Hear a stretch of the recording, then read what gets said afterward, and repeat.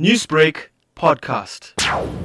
The question to ask is, how does such books help the children of Sudan find solace, peace, and freedom? How do such books teach the abused women to find the power to overcome the adversity? And how do such books help the poor? So I decided that Madiba, if he could withstand 27 years in jail, then I should write something about him that could inspire people to work and do what he preached, So Jabulani, what then is Madibaism? Madibaism can best be defined as a naturalist, universalist, and humanist philosophy and selfless path of practice, activism, and a method of living and working in a way that benefits all human beings positively with no questionable morals based on the teachings and principles of Nelson Mandela.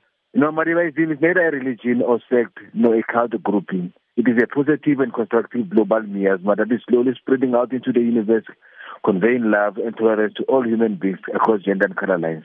You are setting this book apart from many others. So what personal extracts from Madiba may feature in the book? My book is not only a self-help material to the poor and downtrodden to emancipate themselves from poverty, but a call to action by the rich and powerful to further the teachings of Madiba by doing good to enable the unable to find the happiness that they also aspire to enjoy. The book also embraces the concept of mindful teaching.